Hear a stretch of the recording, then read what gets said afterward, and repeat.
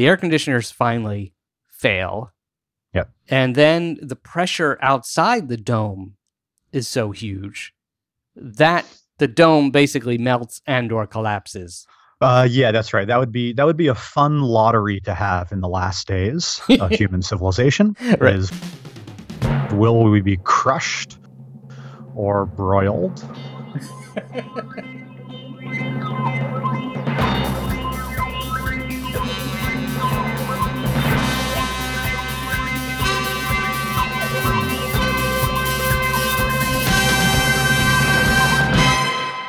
Welcome to What the If, dear listeners.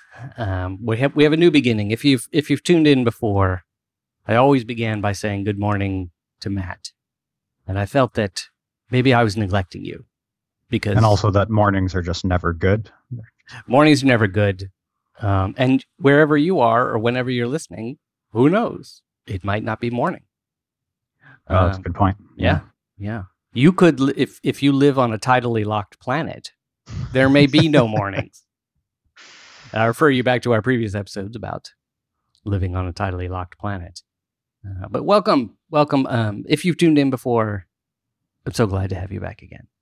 And if you're new, you've just stumbled on the most amazing podcast you've listened to in the past 10 minutes. By far. Yeah, you're not wrong.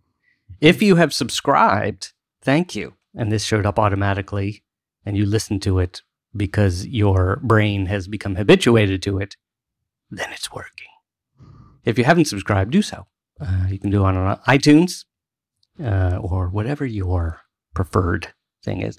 If you don't know how to subscribe, or you don't know where to find the link for whatever podcatcher you use, you can go to our website, by the way, whattheif.com. Click subscribe, and I have links there to just about everything imaginable. I'm Philip Shane. I'm a documentary filmmaker and super science consumer of science. I produce none. I'm a fan. It seems weird to be a fan of science. Everybody should be a fan of science, but it's like being but not everybody is. And not everybody is. If you are, thank you.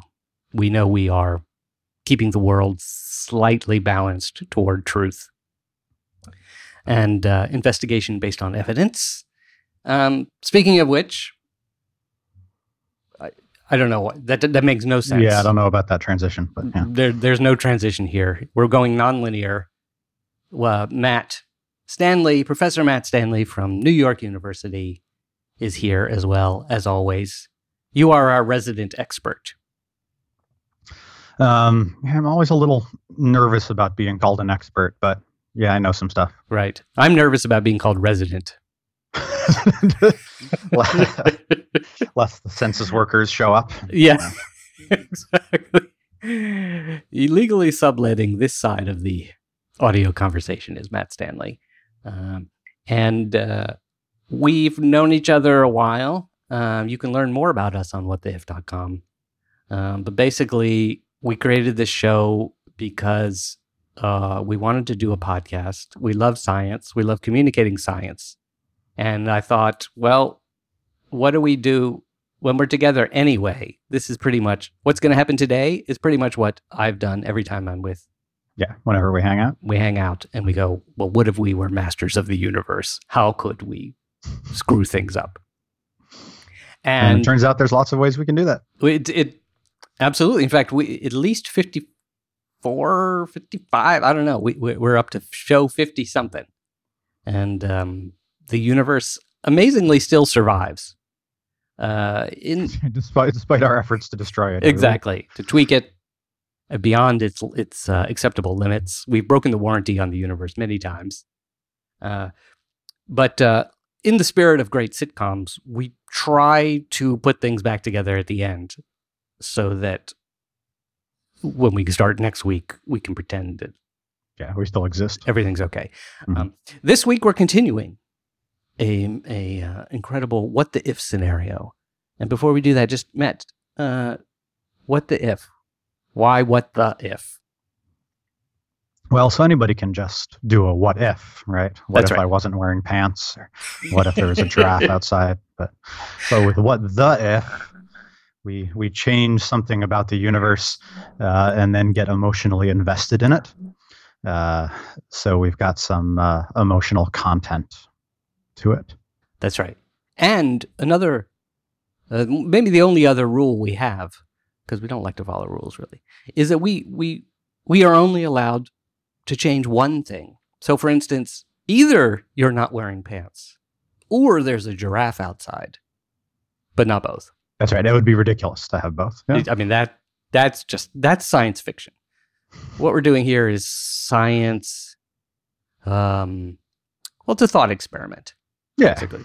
If I'm not sure that what we do is dignified enough to call it something that Einstein called what he did, but Well, I think as long as we don't say it in German, it's okay. exactly. Some show, like on stage in a play, you don't want to say Macbeth because it curses the play. So here we will not say the German word for thought experiment. If you know what it is, by the way, send it in, win a free prize. You can email us at feedback@whattheif.com. Yeah. Or hit us up on Twitter @WhatTheIfShow. Here we go. We're continuing last week's. We had a cliffhanger, as we often do. Mhm. This is a two-parter. Now, by no means do you have to have listened to the previous episode. In fact, a friend of mine I was just talking to yesterday said, "Oh, I just listened to the first part of your awesome episode on do we live in a simulation?" And so we listened to the first one after listening to the second one. And I said, "Well, how was that?" He's like, "Oh, it was totally fine. It didn't make a difference." And that's a positive thing. Yeah. So if you haven't listened to the previous episode, you can do so after this one. What we're continuing is we're saying we're taking we try to take topical issues in science and hot issues, and here's a literally hot one. The planet is warming. If you're in the northern hemisphere right now, especially if you're at least within 2 miles of me, you are sweltering hot. Yes. It is really hot. Schwitzing. And what we said was, in this what the if scenario, is what the if everything was as it was, that the world is heating up, but it's much faster, so that we really are living through the change, something that may take hundreds of years, or may not, the way things are going, but we want to really experience it. So basically, Earth is on its way to becoming Venus, a horrible, sweltering. I mean, they really could have called Venus Schwitz. They could have instead named it after the goddess of beauty. Right. One of the great ironies. Yeah. Well, she's very hot. Yeah. Yeah, they didn't know that what was going on when they named Venus. They didn't know what was really going on inside. Mm-hmm. And it turns out that it's beautiful, like a pearl, I suppose,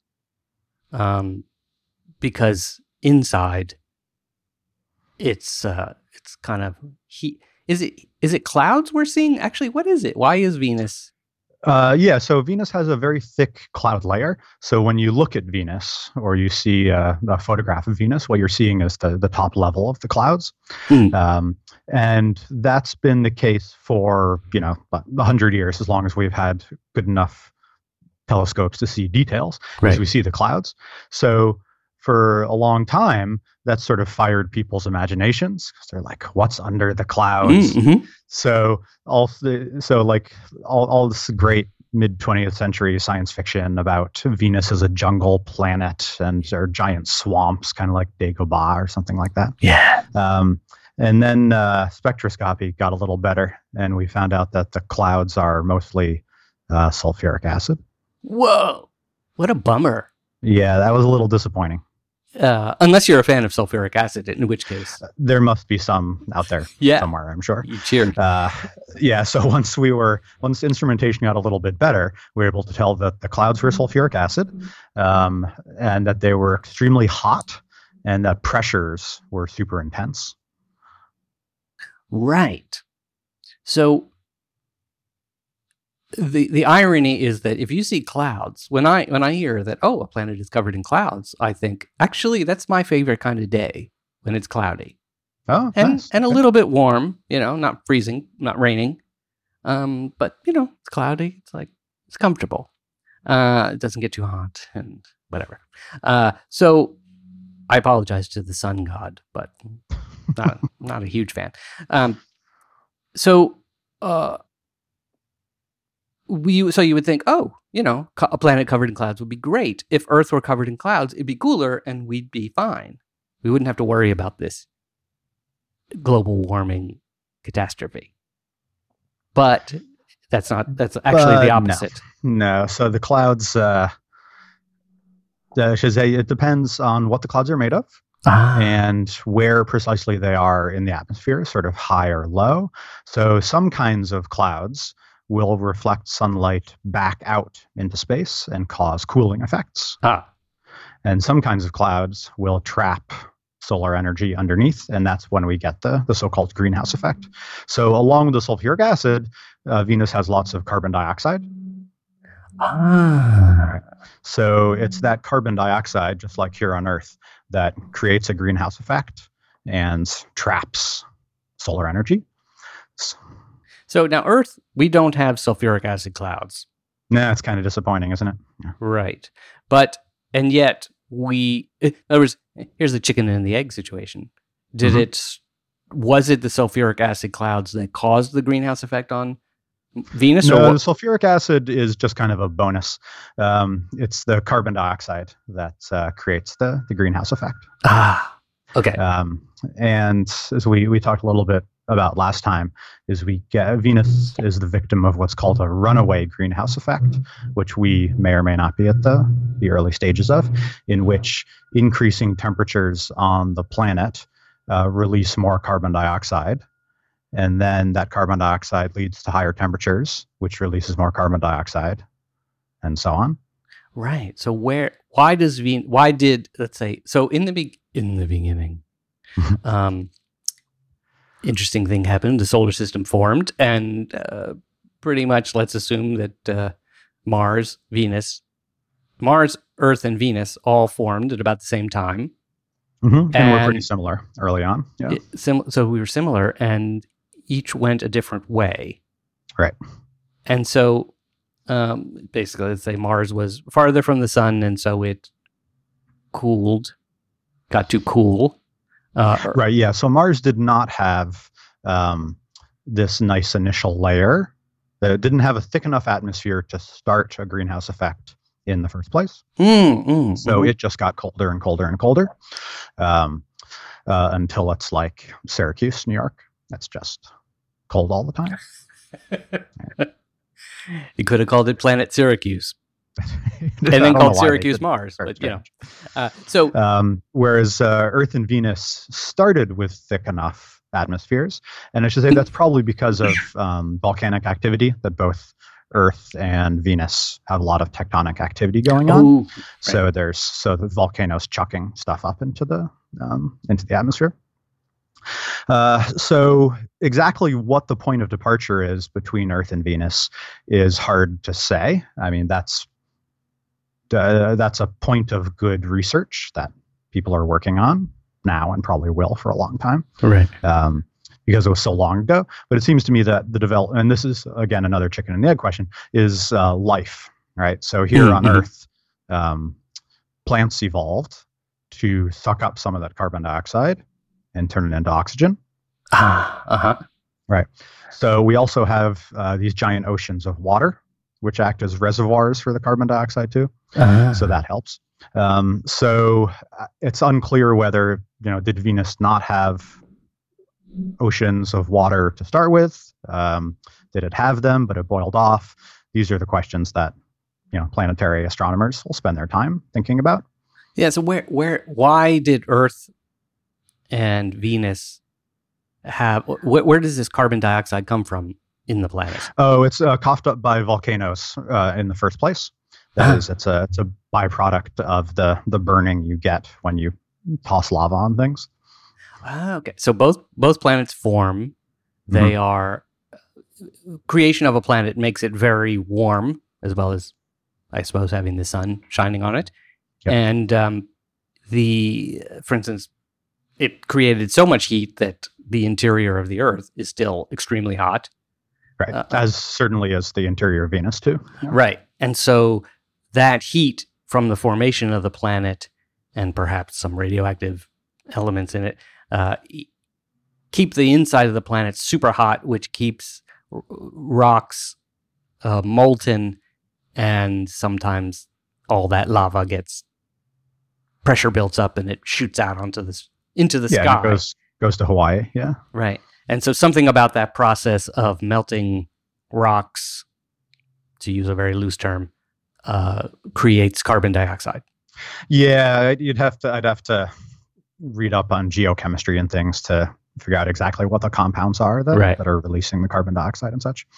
But yes, generally, so when we look at a volcano, we're excited by the lava and the giant chunks of rock being hurled up into the sky. Yeah. But what you can see is actually a pretty small portion of the interesting thing that's going on. So along with that lava flow, or pyroclastic flow, as it's technically called, comes all of these invisible gases, because there's all of this gas that's being generated by these volcanic processes.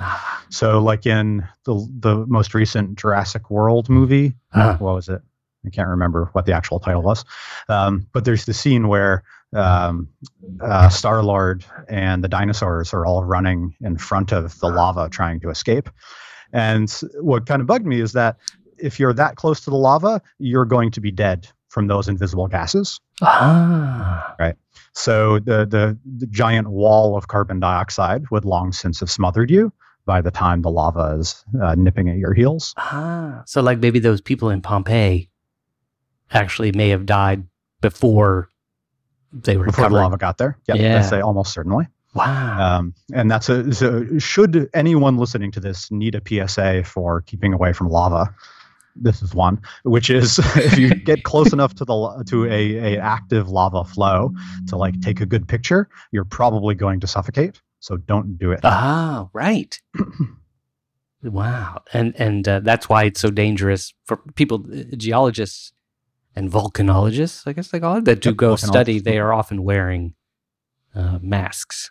Yeah, you'll see that. Yeah. And they're gases, right? So eventually they will dissipate and move on. So don't be fooled, because you'll see pictures of volcanologists right up next to the lava. Right. They're highly trained professionals who know when it's safe to get close. So don't do that. That's right. That's right. Pro tip: don't try this at home. Yeah.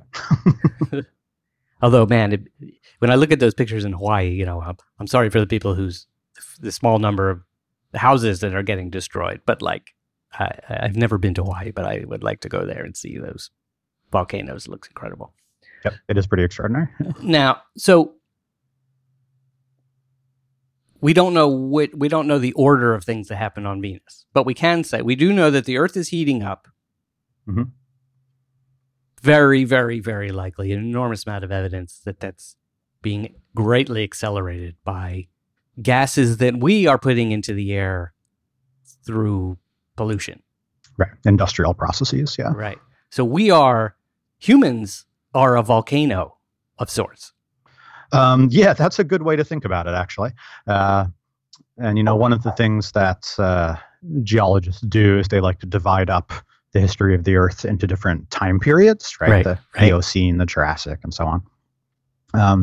And they're usually divided up by sort of the kinds of geological processes that are dominating the planet at that time. And a lot of geologists want to say we're in a new era now, the Anthropocene era, in which the dominant geological forces are humans. Yes. So just like Jurassic was an age, someday somebody will build Anthropocene Park. Yes, that's right. And they will. Yeah, it'll just be this horrible. Put, steam engines on display and fake Facebook screens. That's right. And before you go in, you'll have to put on gas masks and hazmat suits, because it's like we're taking. I mean, assuming the people survived or whoever it is that built this park are living in a much better climate than what's going on inside the park. Well, yeah, that's right. One hopes. Yeah, you just walk in Anthropocene world, you can see it from miles away. For instance, Disney World, amazing place, is designed so that you can't see Disney World at all, no matter how far away you are from it. You don't see it until you're in it, and this is beautiful, happy land. Extraordinarily clean, by the way. I mean, it's amazing. It's one of the most amazing things about Disney World. It's like unbelievable. So, Anthropocene World, however, Anthropocene Park is the opposite. You can see it. It's just enormous belching. That's right. Huge clouds of smog hanging over it from miles away. That's right. And instead of like a beautiful Cinderella's castle as the centerpiece, it's just some factory. Yeah, maybe a coal plant. Coal plant. That sounds good. Or a gas station. Yeah. Actually, that'd be kind of fun, Briefly. For a horror movie. Yeah, briefly until you die. So the human volcano is belching out pollution of all kinds, not just factories, but cars and so forth. And this is going into the air. So now is the Earth, are sulfuric acid clouds forming in the planet? Oh, so not, no. And, right. We'll probably, it's not impossible, right? So one of the industrial pollutants we produce is sulfur dioxide, which is a good start for sulfuric acid too. Cool. So the answer would be if we keep on soldiering, we may get our clouds of sulfuric acid. So like those of you who are old enough will remember the acid rain days, right? Which we may be going back to. So acid rain is essentially just extremely dilute sulfuric acid. Oh, I didn't realize that the acid rain stopped. The Environmental Protection Agency did good work. Wow. It is now an unusual thing, whereas it used to be quite common. Wow. And that's a straightforward example of how government regulation keeps you from dying. Wow. It used to be the case that factories and power plants could pump whatever they wanted into the atmosphere, and then the EPA set a rule with maximum of sulfur dioxide emissions, and now we don't have sulfuric acid falling from the sky regularly. See, as a poorly educated American, I mean, people should know that. It would be nice, right? Because we have government. People in the government trying to dismantle these sorts of processes. And it would be nice to remember sometimes that the rivers in Pittsburgh don't catch on fire anymore. That's right. Yeah, I remember. Yeah. That's not because people in Pittsburgh are more careful about dropping matches than they used to be. Right. It's because there are now rules about what factories can pump into the water. Right. Now somehow, knowing that rivers are cleaner, for instance, like kind of have a sense of, at least having grown up through it. So if you were much younger and you didn't live through that, Anyway, long story short with that is like people don't know that we have accomplished enormous things. We have been able to get ahead of environmental disasters, and but this one we're seemingly falling behind. And so since our what the if is, we've speeded it up. So if let's say that every day, that's how fast it's going. Okay. Every day. Right. So today the world is as it is. Tomorrow, what's the first? Okay, so everything's heating up. Here's one thing we do know. This is very much in the news that we all know that there's all these huge storms and unusually powerful weather and fire. So we're starting to see the fact that when you heat up the Earth, you pump more energy into the atmosphere. Right. Yeah. You get bigger disasters. Yeah, that's right. So this is, it's interesting that these are some of the first things we're seeing. So as you say, global warming means that, or just the Earth getting hotter, means that there's more energy in the atmosphere. And things like hurricanes, for instance, take a lot of energy to form. Now, it's not necessarily the case that more available energy means more hurricanes, but that does seem to be happening, right? So we're getting more high energy weather events. And this is often the case in science, that you can't show a direct causal arrow from one thing to another. Right.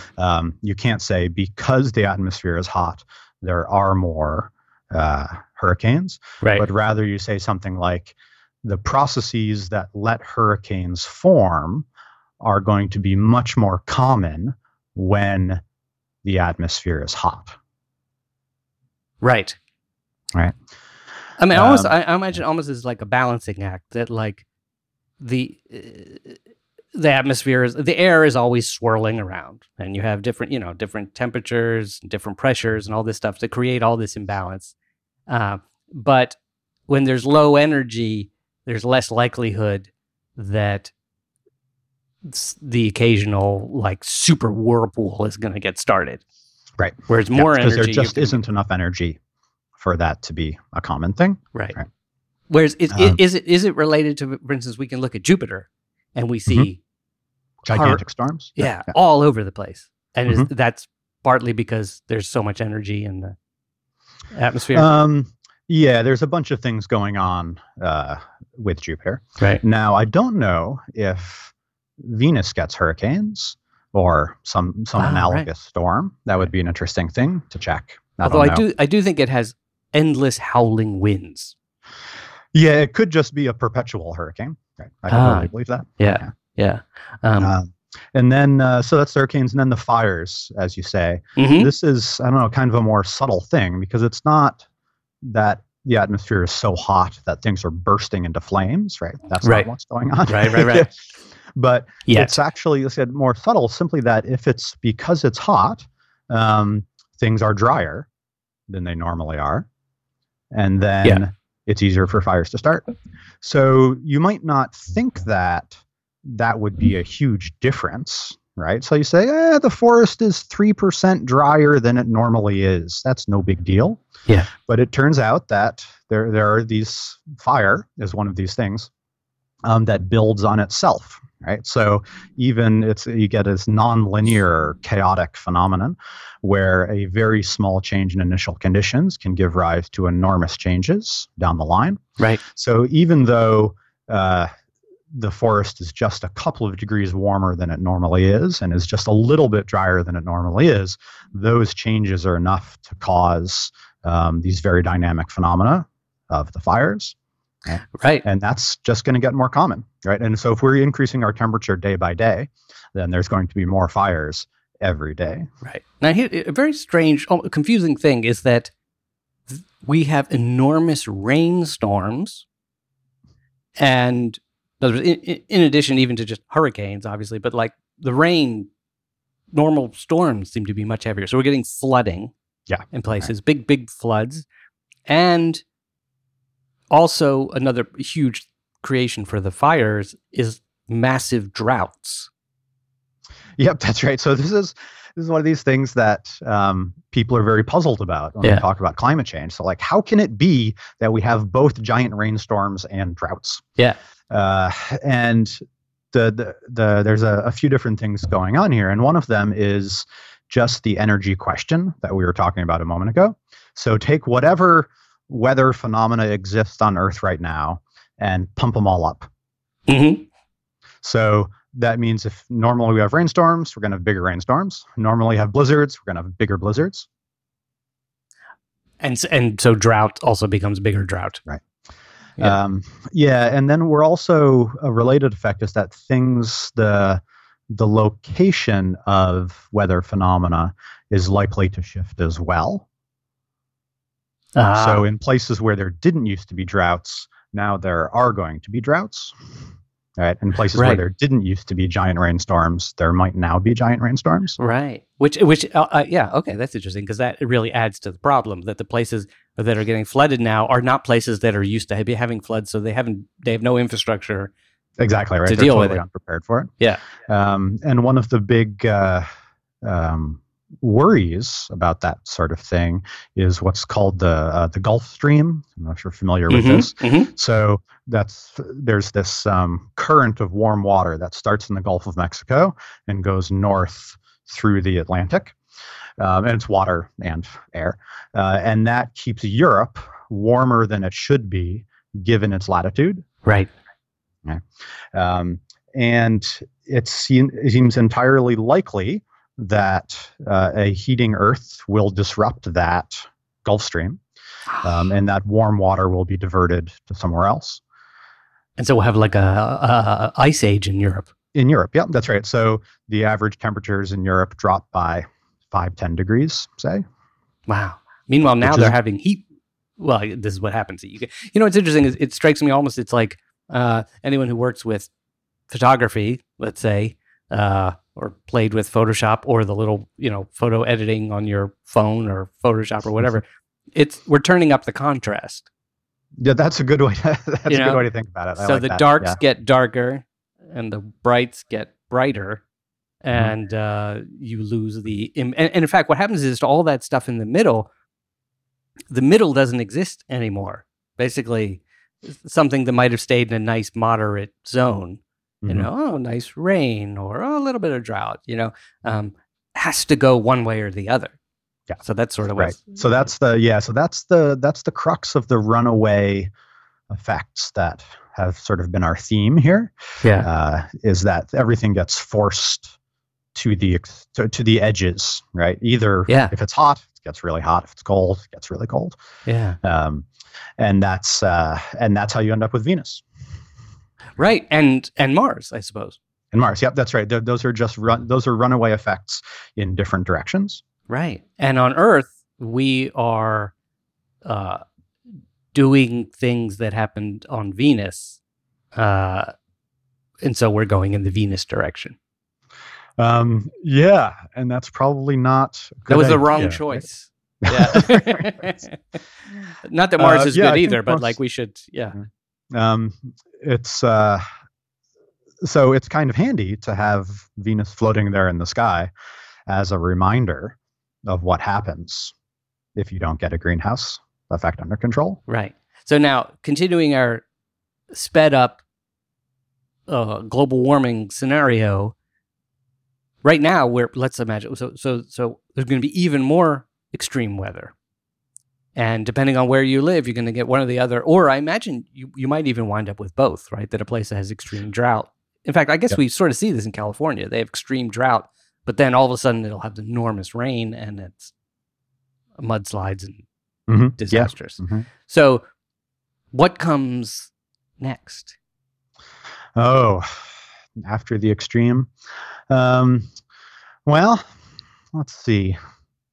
So I think the next thing we need to start thinking about is, so we've been talking about air and weather and such, is living things, right? Uh-huh. So as we mentioned last time, some living things are really sensitive to temperature variations. So frogs and newts and some kinds of fish and such need to have temperatures in a particular range.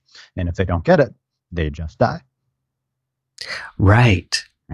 So one of the early warning signs of climate change generally is that amphibians start dying off in large numbers. Oh, amphibians. That's interesting. Yeah, because they're very sensitive to these sorts of things. So if all the frogs in your neighborhood die, things are bad. Wow. That's interesting. Yeah. So in our sped up world, day 2, no more frogs. And it's not just, no more frogs, because if you don't like frogs, you're like, whatever. Whatevs. Yeah. But they're kind of like the canaries in the coal mine. Yep, that's right. You're, more as the thing increases, more and more species die. And while there might be there's going to be creatures that thrive in this kind of maybe more heat or something like that, but evolution doesn't necessarily work. This is, in fact, it may not work fast enough. Right. Be the thing, right? In fact, but based on our scenario, that's exactly what's happening. That things are heating up way faster than evolution. Yeah. Keeps up. And you're right that, so the frogs die and people are like, well, I don't like frogs. And then Right. the salamanders die and I'm like, well, I don't really like salamanders. And we kind of go down the list. And then, a few days into our sped up time, all of a sudden, Nebraska is too hot for corn to grow. Ah, right. And then suddenly we really care. Right.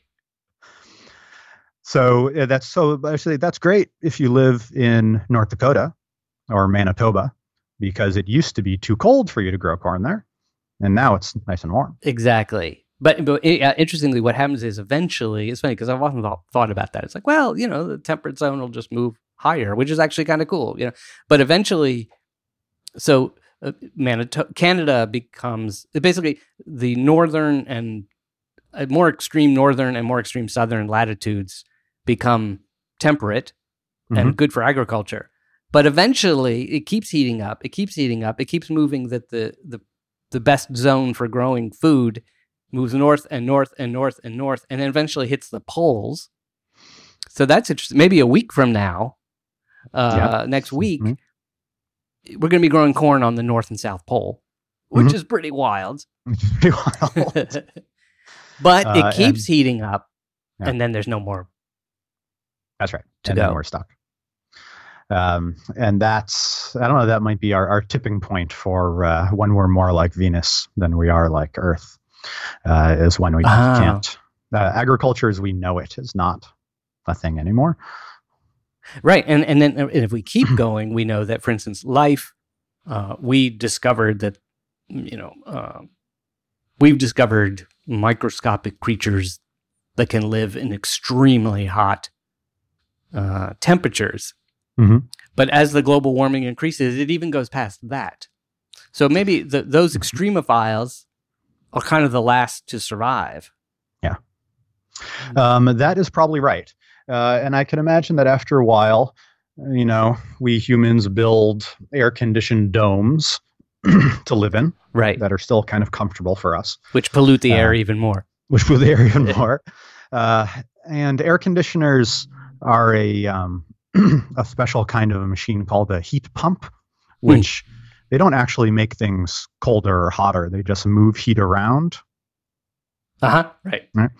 And so there's so if you've ever stood on the wrong side of your air conditioner, it's really hot, right? Yeah. That's because it's pumping heat from the inside of your apartment to the outside. And that's the bigger the difference in temperature of the inside and the outside, the more energy it takes to do that. Does that make sense? Yes. So if it's just slightly warm outside, it takes a little bit of energy. If it's really hot outside, it takes a lot of energy. That's right. And you will eventually get to a point where the hot side of the air conditioner is the same temperature as the air outside. And you can't do it anymore. And then it can't do it anymore. It can't push the heat out anymore. And this is true of many different kinds of heat engines. Is you need to have a certain kind of temperature differential for it to run. Right.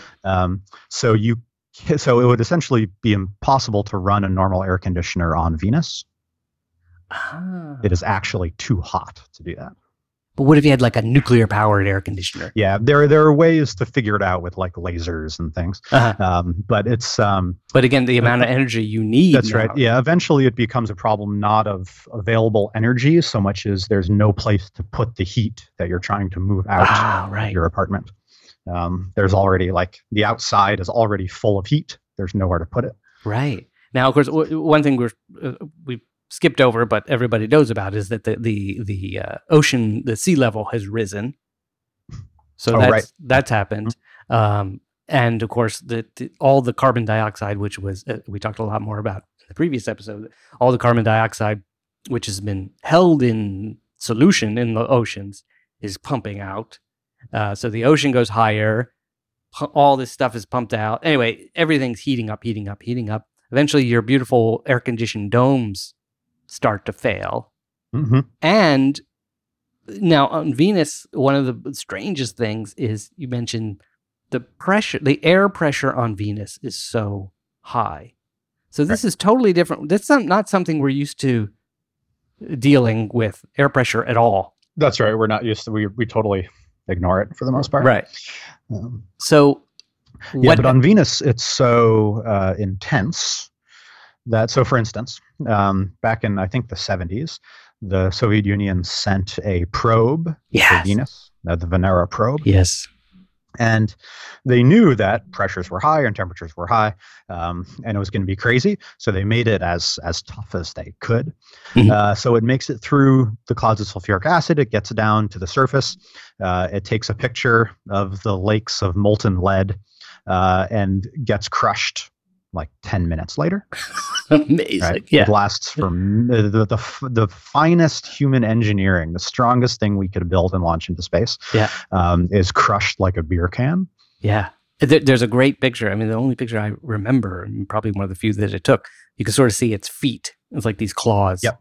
Right. Exactly. And that's like the last or the only picture it was able to take, and then it got smashed. So the pressure comes from what? The pressure comes from a combination of extremely high temperatures. So as you heat something up, the pressure increases. So that's why your tea kettle whistles, because the pressure increases as you heat it up. Right. So here on Earth, if we're heating up day by day, the air pressure is increasing here as well. And then just a measure of the sheer amount of stuff in the atmosphere.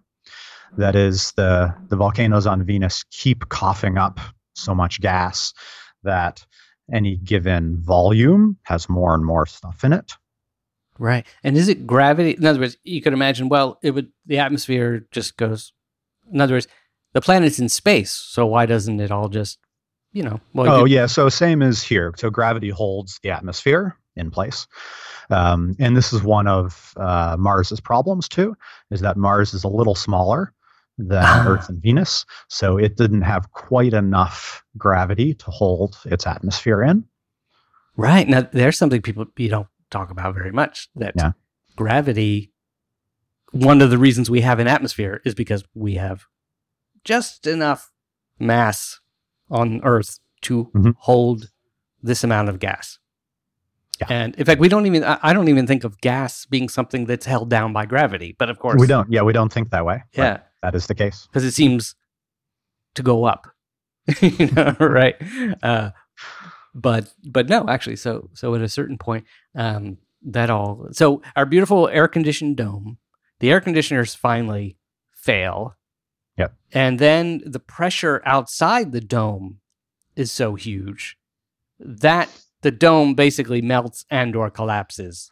Yeah, that's right. That would be a fun lottery to have in the last days of human civilization. Right. Is, will we be crushed or broiled? Choose your choose your death. Yes, fish or fowl, crushed or boiled. How do you like that? Next time I go to get a steak, would you like that crushed or boiled? It wouldn't be steak. I don't know. Yeah, no good either way. And so really, what I think people are still thinking of global warming as a matter of inconvenience. Yeah, that's right. Except scientists who see these scenarios. Right. Yeah. And part of it is that the changes happen very slow.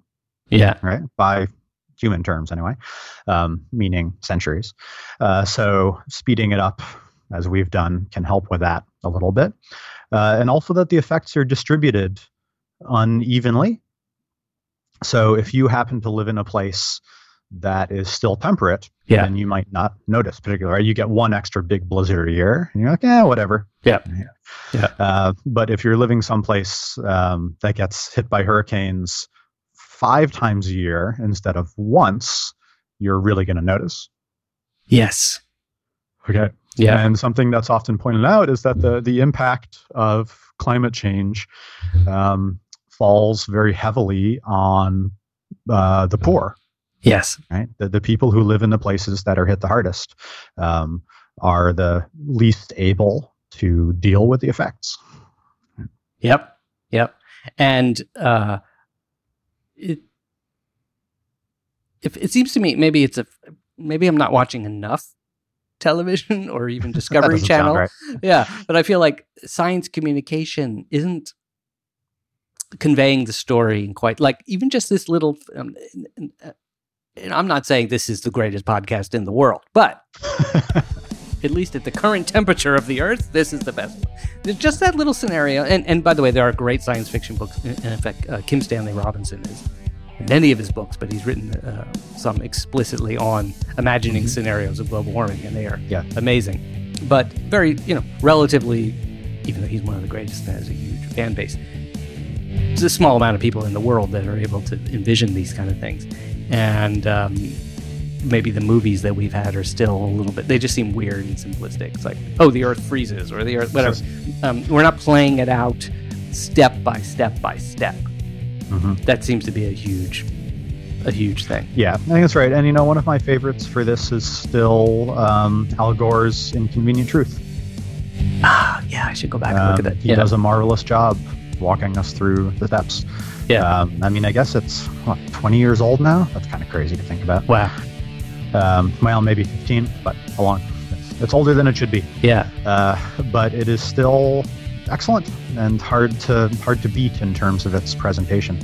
Yeah. All right. So good documentary recommendation there. I highly recommend. Yeah. Go watch Inconvenient Truth. And by the way, they've done a follow-up to that, I think. Oh, yeah, that's right. A More Inconvenient Truth, I think. More Inconvenient? I think so.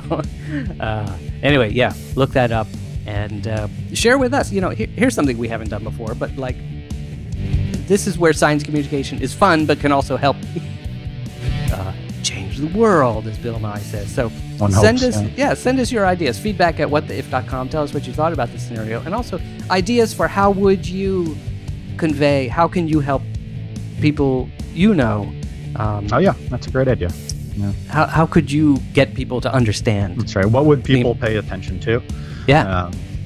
Give a suggestion, because it's not always the case that the most technically detailed, sophisticated presentation is what's going to change people's minds. Right, for sure. Like, a Will Smith movie.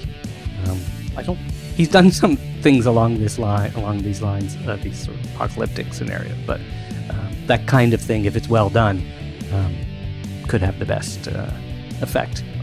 Add to this, add to the mix of things that get people ready to act. So good. Thank you for coming with us on this journey, everyone. And I often end by saying, be great. One thing we've learned is be grateful for blank.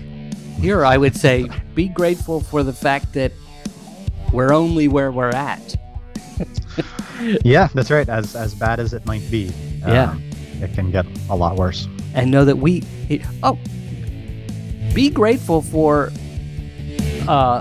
knowing that a government, if it were to act properly, can make a difference. We don't have acid rain. Pollution is considerably less than it was before, but we need to keep going in that direction. So, as much as I enjoy doing this show as a break from politics, this comes up. Here's a place where science can really make a difference in a positive way. So,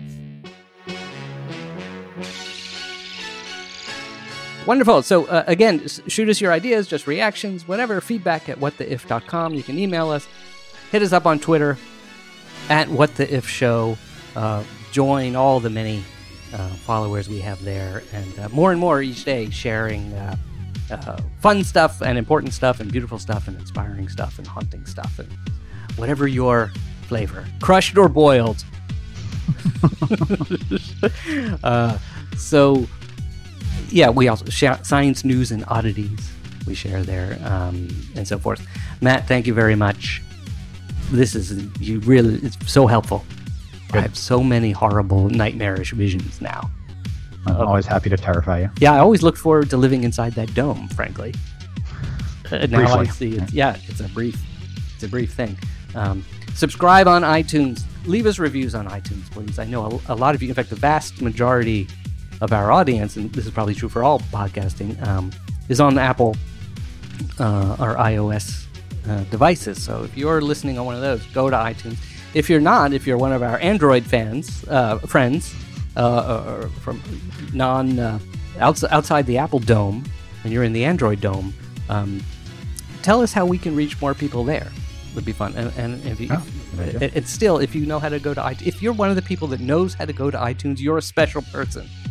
And you really, it's true. You can use this skill. We really would appreciate it. You might think, oh, everybody knows how to do what everybody's doing. I don't need to do that. If you know, hey, how to go to iTunes and click, find our show on iTunes, click reviews and add a review, or even just click 5 stars. You don't have to write anything. Do that. And we really appreciate it. Next week, here again, we don't know. The slate is clean. That's right. We never know what's going to happen. Venus goes back to being the only place like Venus. Mars goes back to the only place being like Mars. Earth is the only place like Earth. There's no place like home. And next week, we will screw it up again. No doubt. In the interest of science. And when that happens, we will say, What the if. Bye now.